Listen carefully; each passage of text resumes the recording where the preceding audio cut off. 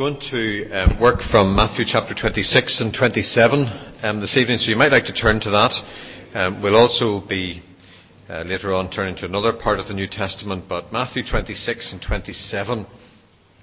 Same passage we were looking at this morning, but our interest this evening is to follow through something of the account of Peter rather than Judas, who we were thinking about earlier today. You'll find Matthew chapter 26 on page 996. That's the part where we'll be beginning to read, page 996 of Matthew chapter 26. Judas is a very problematic character. Trying to get a handle on him and to understand him isn't the easiest thing, to understand what he's about and how he comes to play the role he does. Peter, I wouldn't describe as a straightforward person, but he's less problematic than Judas in terms of how we understand what is happening. And what I'd like to do this evening is to highlight some of the background to his experience around the time of the crucifixion, and then some lessons that stem from Peter's experience. So before we look at Matthew 26-27, let's just recap on a few things in the earlier chapters of Matthew's Gospel. In Matthew chapter 14, we find an encounter between Jesus and Peter that is extraordinary, an encounter that is an extraordinary test and challenge of faith.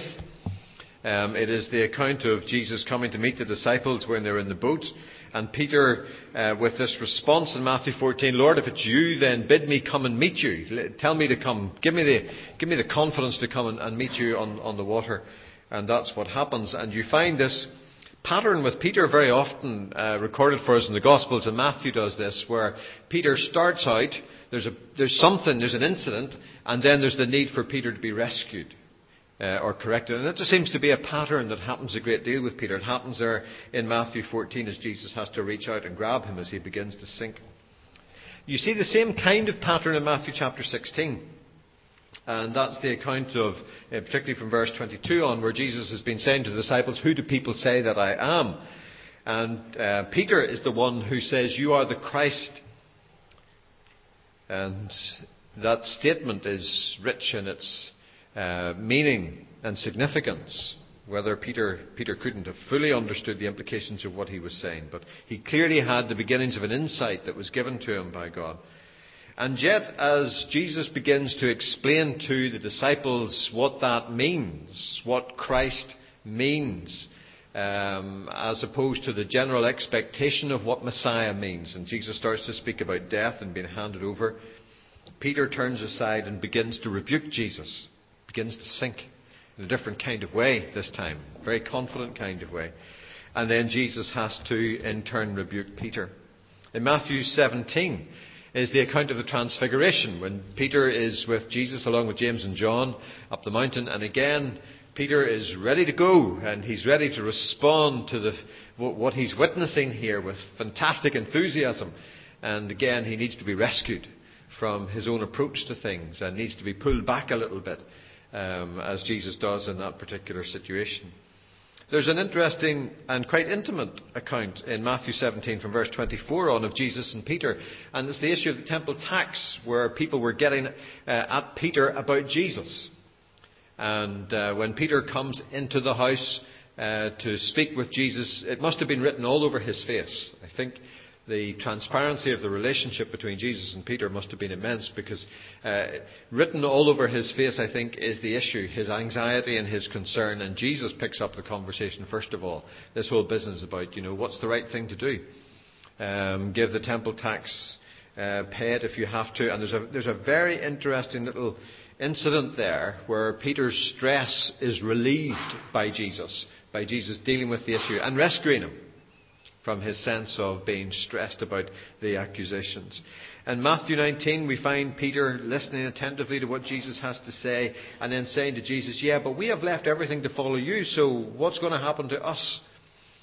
And Peter just needing that being rescued thing again, being rescued from a sense of anxiety about the implications of the decisions that he has made. So there are many insights in Matthew's Gospel, and it's Matthew's Gospel we've been focusing on mainly over the last number of months, particularly on Sunday mornings.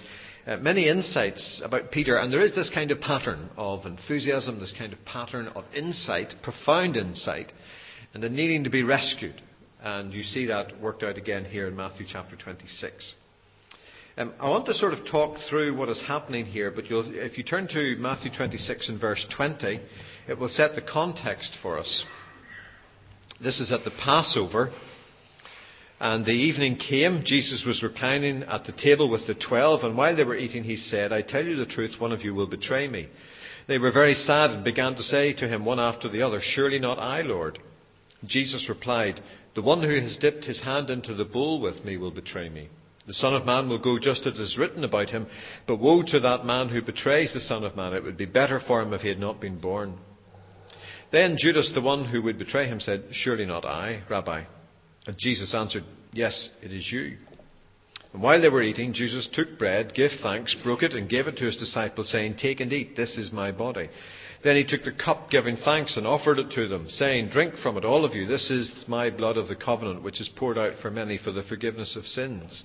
I tell you, I will not drink of this fruit of the vine from now on until that day when I drink it anew with you in my Father's kingdom."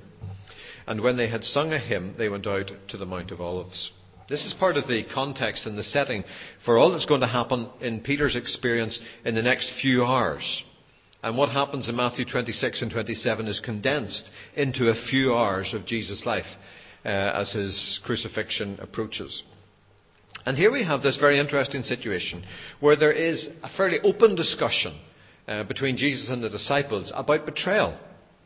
And if it sounds bizarre to you that this should be an open discussion, just think about what's been happening in the week preceding this. For 3 years, they have been travelling throughout Judea and Galilee and the other regions. For 3 years, Jesus has been establishing in his teaching the concept of the kingdom of God. For 3 years, he's been taking on the religious authorities. For 3 years, he's been breaking many of the religious rules. And they've come into Jerusalem on this particular occasion, on this particular week, and the tension is higher than ever. And the disciples know full well that there is a debate and a discussion going on amongst the hierarchy within Jerusalem as to what they're going to do with Jesus.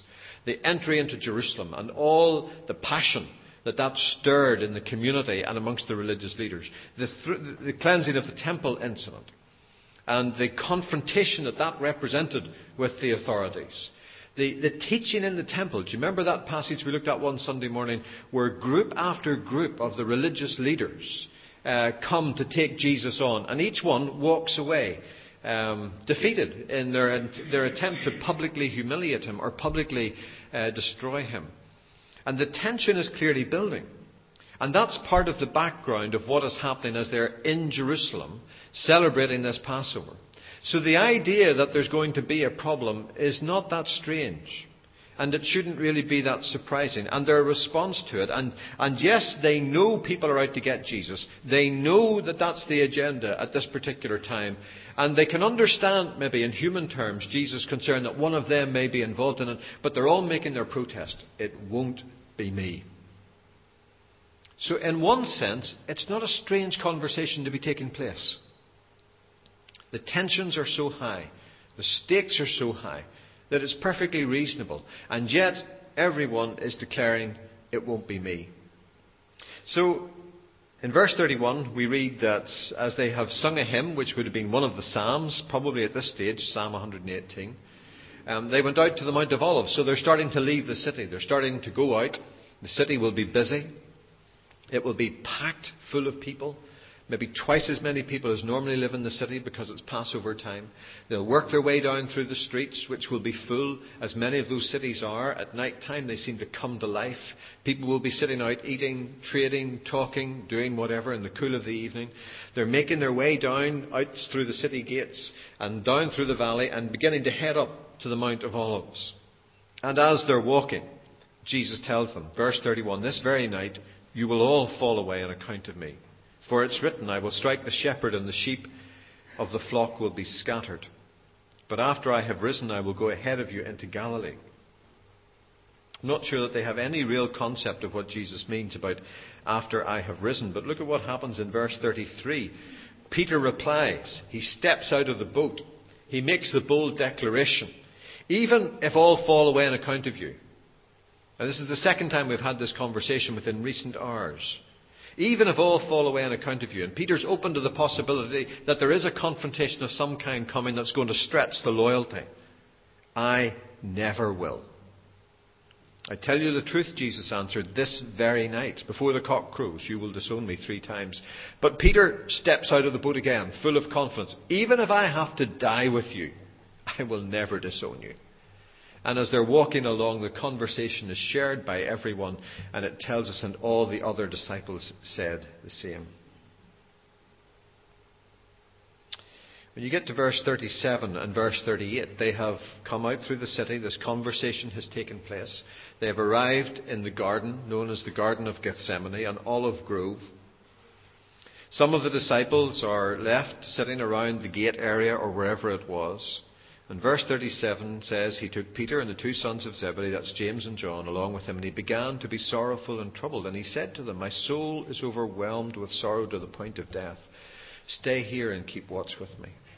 What a remarkably intimate moment.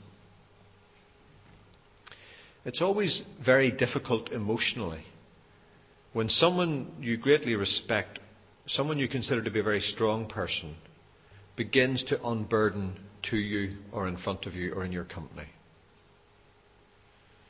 It may be someone you have respected as a parent, and they're under stress for some reason or other, and they begin to unburden themselves and to break down. It's difficult to handle. It may be a mutual friend that you greatly respect, and in a conversation they begin to unburden themselves, and you feel the emotion and the strength of that. It's very difficult to handle. So here is Peter, and we've had 2 conversations about the tension of this night. We've had 2 conversations about what lies ahead. There's something that lies ahead. We've had 2 conversations that have to do with falling away or betraying or things falling apart and the great project of the kingdom of heaven disappearing. And we have the leader, Jesus, the strong one, who seems to be beginning to need to unburden himself. What sort of dynamic does that create for these men? As they sit together, as they talk together, I am sure that Peter prayed for him. I am sure that Peter was anxious about Jesus as Jesus leaves the 3 of them and goes further on into the garden. I'm sure that as they prayed to God that there would be no reverse of what has been happening. No reverse of this movement forward, this challenge, this presentation of the kingdom of heaven. But clearly, it's late in the evening. They have enjoyed a good meal. They have walked through the night air. They're tired. And even with all of that passion, they doze. Verse 40, Jesus comes back to them, clearly overwhelmed. And Peter is addressed directly by Jesus in verse 40. Could you men not keep watch with me 1 hour? He asked Peter. Watch and pray so that you will not fall into temptation. The spirit is willing, but the body is weak. And again he goes away, and again they fall asleep. Verse 43 and verse 55. The situation is repeated. So how does Peter feel when there is a great crowd gathering at the gate of the garden? When Judas, who they now notice didn't come back to join them for the singing of the hymns at the end of the Passover, and was not part of their company as they walked down through from the city into the valley and up into the olive grove in Gethsemane. What's going through Peter's mind and the rest of them at this particular point as the garden door opens and Judas is there and the torches are burning and the soldiers are there and the panic begins to set in and the sickness deep in their stomach begins to settle as they realize that they're in trouble? Why is Peter so quick with the sword? Matthew doesn't name him as the one with the sword, but he refers to the incident there in verse 51. But we know from John it was Peter himself. Was his speed with the sword a reaction to the failure to pray? Was his speed with the sword to attack an outworking of a sense of guilt and defeat? Was he trying to put right the situation? And yet Jesus is taken off by Judas and the others to the home of the high priest in Jerusalem. And we know that Peter, along with another, probably John, followed at a distance. So by verse 69 of the passage on the next page, Peter is sitting in the courtyard of the high priest's home. It seems to me that Peter doesn't actually lack courage, whatever else he may lack. He's taken a very risky move here in following at a distance, as John tells us. He has come right into the courtyard. In fact, we know from John's account that the disciple who was known to the high priest went in and had to come back to get the gate opened to let Peter in. So he's been hanging around at the gate. He's been brought in specially.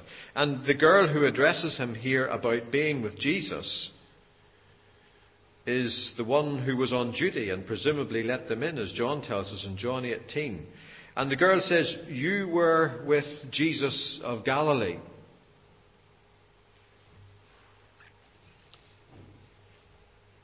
And Peter denies it. Luke gives us a bit more of the background, as does Mark. Their little snippets of information allow us to know that Peter was sitting near a fire in the courtyard, and the girl, looked closely at him. If you can just imagine the face lit up, silhouetted by the fire that people are keeping themselves warm around. And in verse 70, it says, "I don't know what you're talking about." In verse 71, another girl, some imply it was the same one, comes. You get the impression that there's conversation going on in the courtyard about Peter. And the girls are not going to let up. So they come back for a second look. And they say to a bigger community this time, "This fellow was with Jesus of Nazareth. He's one of them." And it's hardly surprising, because I can't imagine that Peter tried to hide himself when Jesus entered Jerusalem a week before. I don't imagine Peter was trying to hide himself when Jesus was clearing the temple, because Peter presumably thought that this was a wonderful move.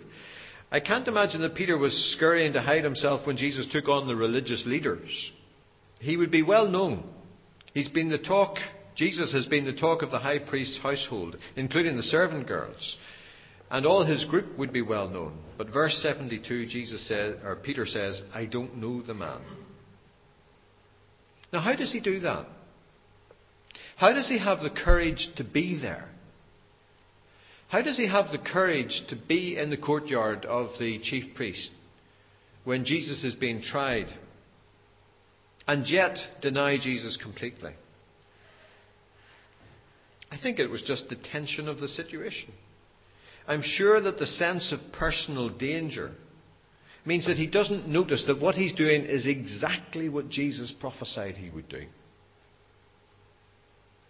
Verse 73, he's clearly becoming the focus of attention. "Didn't I see you at the olive grove?" one relative of the man who had his ear cut off says in John 18. "Your accent gives you away." And with curses and swearing, he says, "I don't know the man." And verse 75, "Then Peter remembered the word Jesus had spoken.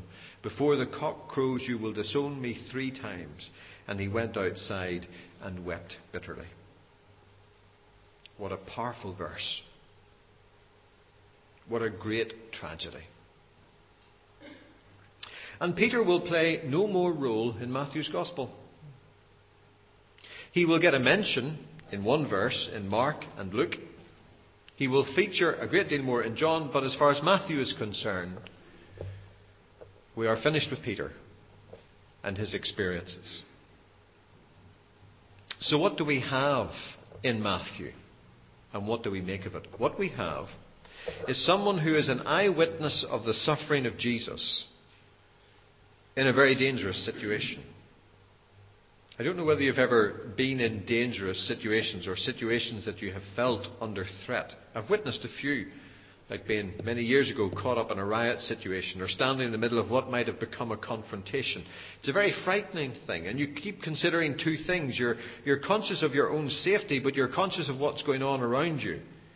And Peter was in that kind of situation, conscious of what was going on around him, but conscious of the danger to himself. He was an eyewitness of what was going on in the room nearby, but he felt the terror and he felt the threat. It had a profound impact on his life. And he's an eyewitness of the situation, but he experiences something of the danger of it and is a victim of that danger. So what we have, first of all, is an eyewitness in a very dangerous situation. Secondly, clearly, we have failure. Verse 75 is one of the most powerful verses in the whole of Matthew's Gospel. Peter remembered what Jesus had said when he heard the cock crow, and he went outside and he wept bitterly. I'm sure he wept at the sight of what was happening in the chief priest's house. I'm sure he wept at the deep sense of injustice. But I'm sure he was heartbroken at his own response and behaviour. How do you deal with that? How would you have dealt with it? How would I have dealt with it? Yet we have an eyewitness of the suffering in a very dangerous situation. We have failure, and we also have a deep sense of dejection. All the talk about leading others, all the talk about being Peter, the rock, all the leadership in which Peter has been involved with Jesus, it must have felt to Peter at that moment that he had just blown the lot. And if you've ever been in that situation where you felt you've just blown everything, it's very, very hard to recover. It's very hard to climb out of a hole that you've dug for yourself, which has steep sides. As I think about all of this, I'm aware of how little we do know about what happened with Peter in the hours immediately afterwards. And I'm always inquisitive about these things. I would just love to know. And I have to watch the old imagination, because it would be very easy to try and write a script that isn't there. And I can see the attraction of other Gospels. This morning we were thinking, amongst other things, about this publication of the Gospel of Judas. And I have a copy here of the translated fragment of the Gospel of Peter. Because there is a Gospel of Peter as well. There's loads of these things. I often wonder too when these will be published. Maybe next Easter we'll get the Gospel of Peter and another big media thing about another book that proves that Jesus really wasn't the Son of God. But it's a Gospel that fills in some of the blanks. It's a Gospel with a different theological agenda. It's a Gospel that's very anti-Jewish because it exonerates Pilate completely from any responsibility. And it's a Gospel that doesn't really believe that Jesus was truly human and truly divine, and that comes through in the context of it. But some of the blanks, here's Peter in the Gospel of Peter. Then the Jews and elders and priests, having come to know how much wrong they had done themselves, began to beat themselves and say, "Woe to our sins! The judgment has approached at the end of Jerusalem. But I with the companions was sorrowful, and having been wounded in spirit we were in hiding. For we were sought after by them as wrongdoers, and as wishing to set fire to the temple. In addition to all these things, we were fasting, and we were sitting mourning and weeping night and day until the Sabbath." Well, I don't know whether that's what they were doing or not, but you can just imagine how it would fill in some of the blanks. But the blanks aren't really that important. What happened in those next few hours doesn't really matter. The fact that we don't know and may never know isn't the most important thing, because what we do discover is that Peter becomes that rock in the church. Peter fulfills that role that God had for him. And those three issues, the experience of suffering and watching it in a dangerous situation, the experience of failure and the experience of dejection, seem to me to be things that Peter later addresses very fully in his own life and in his ministry to other people. So turn with me to 1 Peter. 1 Peter chapter 2. You'll find it in the church editions of the Bible on page 1218. 1218. Because if Peter was in a dangerous situation that night in the courtyard of the high priest, it certainly wasn't the last dangerous situation he was going to be in. In fact, he was going to be in very many dangerous situations. And many of the people who became Christians through his ministry were to find themselves in dangerous and difficult situations. And the letter that he writes, which we have here as 1 Peter, is a letter that is written to people who are suffering or are going to suffer. There are people who are living in dangerous situations. People who were once part of a community, part of a city, part of a family who now find themselves as aliens and strangers in the world because they have stepped outside the way life used to be and the conventions of their society and the religion of their day and have become followers of Jesus Christ. And here you see Peter apply all the lessons that he learned from that very difficult set of circumstances. Look at what he says in verse 21 of 1 Peter chapter 2. He says to the Christians, "To this you were called, because Christ suffered for you, leaving you an example, that you should follow in his steps. He committed no sin, and no deceit was found in his mouth. When they hurled their insults at him, he did not retaliate. When he suffered, he made no threats. Instead, he entrusted himself to him who judges justly. He himself bore our sins in his body on the tree, so that we might die to sins and live for righteousness. By his wounds you have been healed. For you were like sheep going astray, but now you have returned to the shepherd and overseer of your souls." Peter was an eyewitness of these sufferings in a very dangerous situation.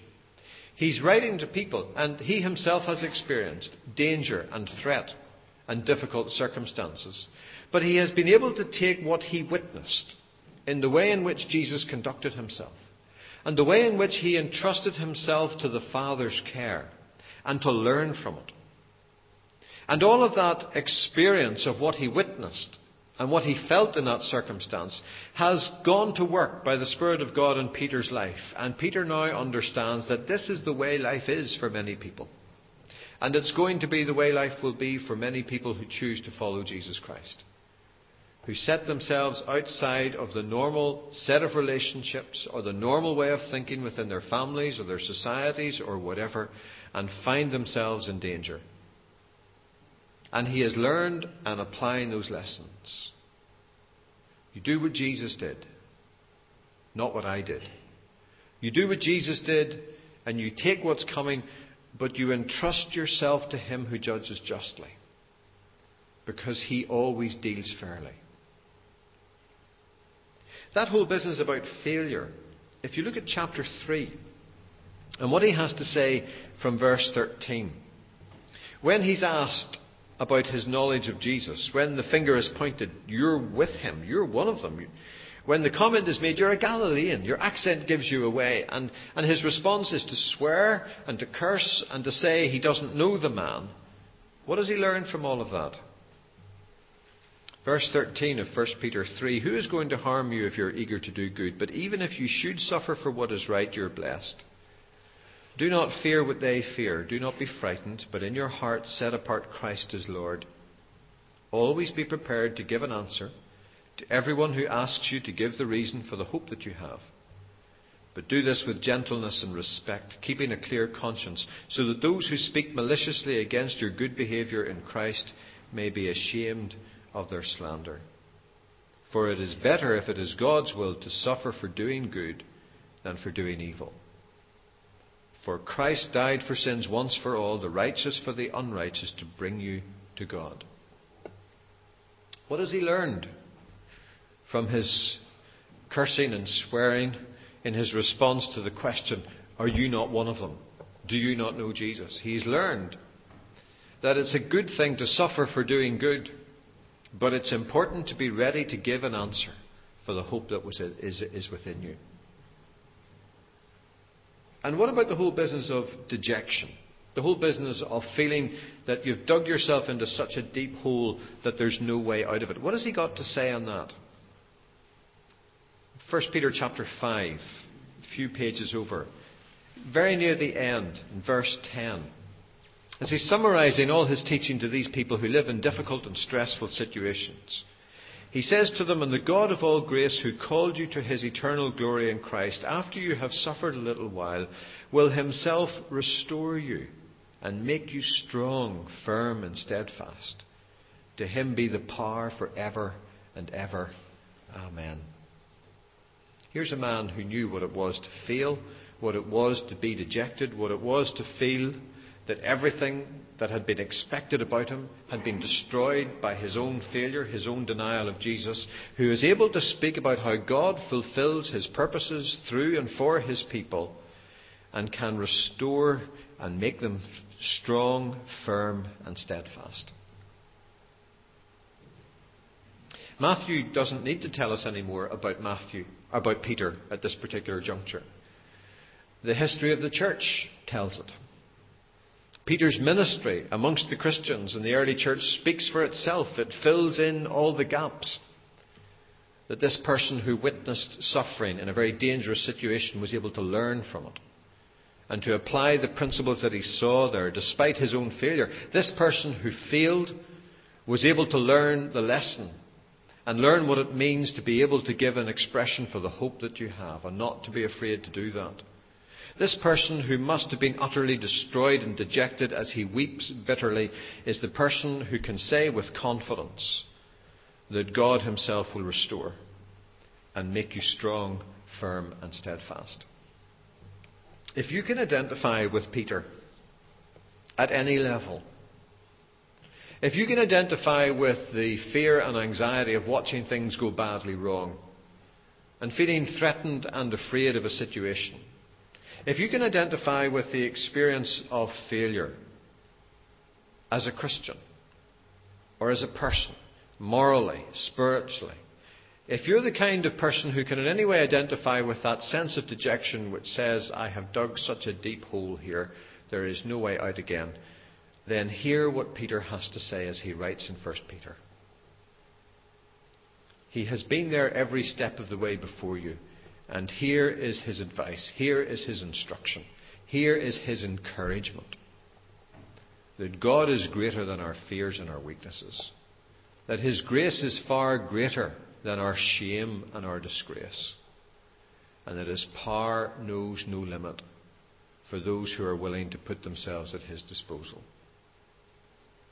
Whatever you experience in your life at present, whatever you carry from the past, whatever you will encounter in the future, remember Peter and remember how God was at work in him.